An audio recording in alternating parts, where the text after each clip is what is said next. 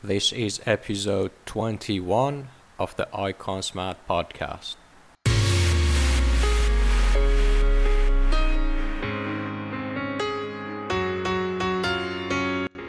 Hi guys, thank you so much for tuning in. Before we start, I just want to acknowledge that our goal at the Institute of Construction Material is to help industry and academic partners however we can by giving you high quality information in the form of journal publication, online courses, and most recently via the means of this podcast. We bring you the latest updates about the current construction projects across Australia.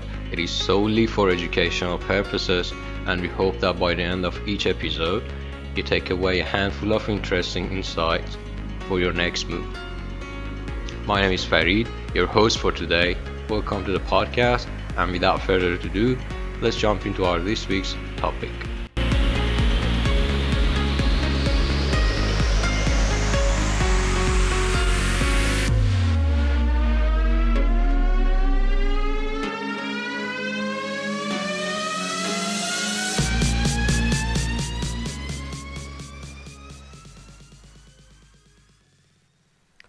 So in this episode,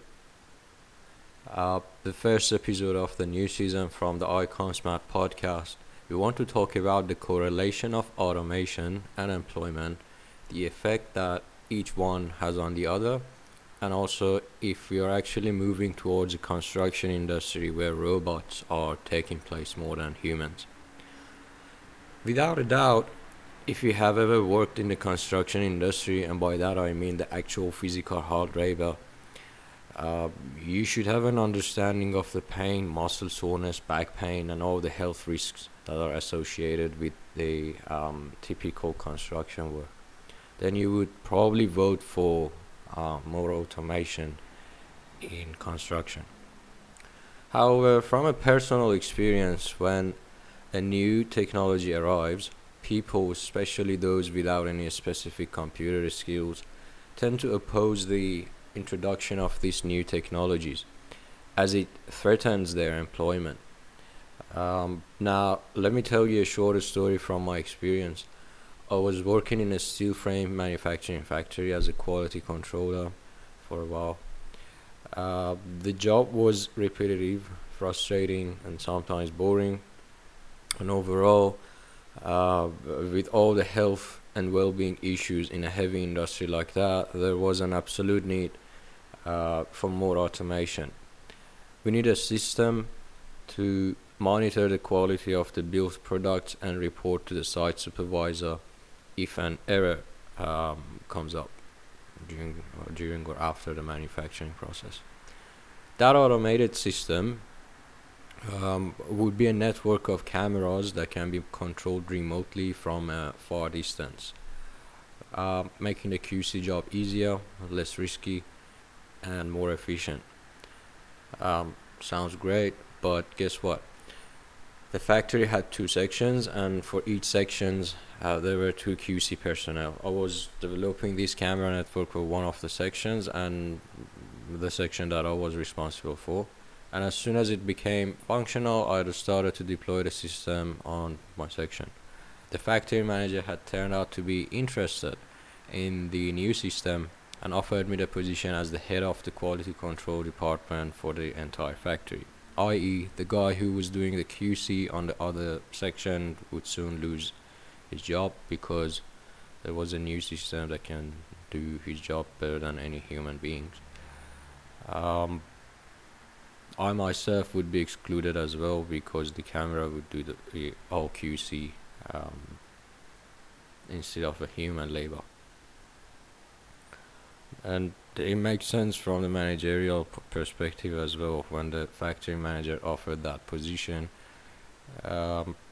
he simply wanted to reduce the cost of human labor because now he had a camera that could do two man's job, and there are a lot of benefits into that.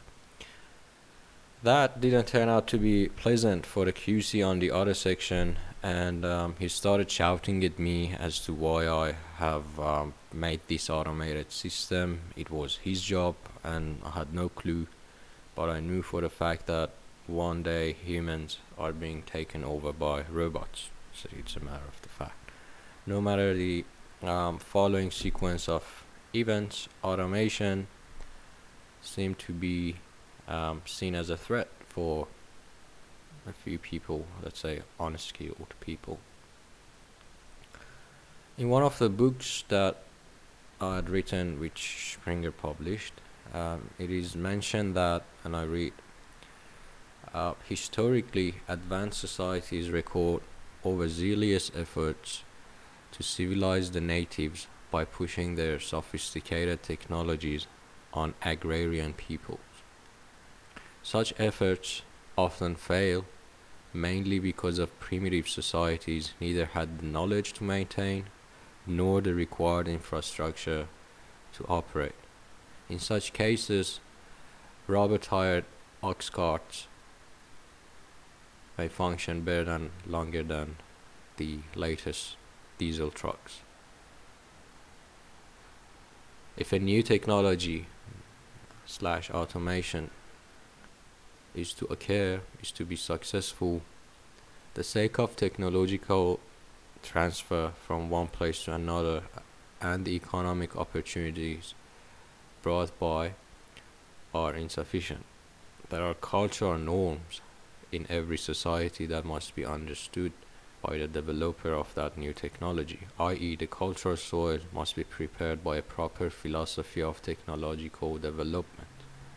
The society must precede a holistic perspective that is capable of receiving and synthesizing the technology into the culture, backed by a centralized management and flourished by individuals in the society that are driving the integrated technology with their cultural motives.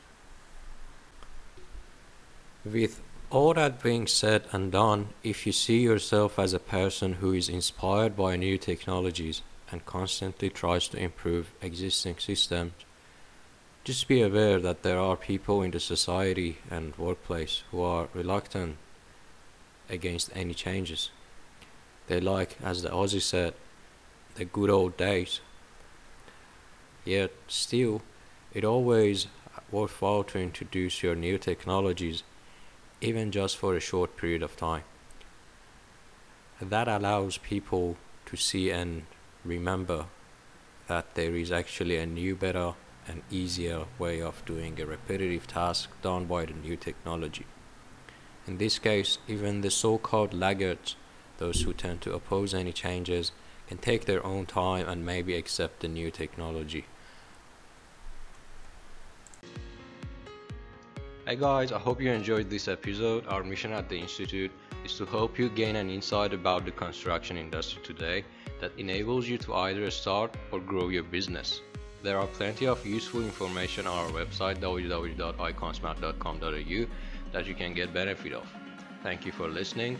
Until next week, take care and enjoy the life.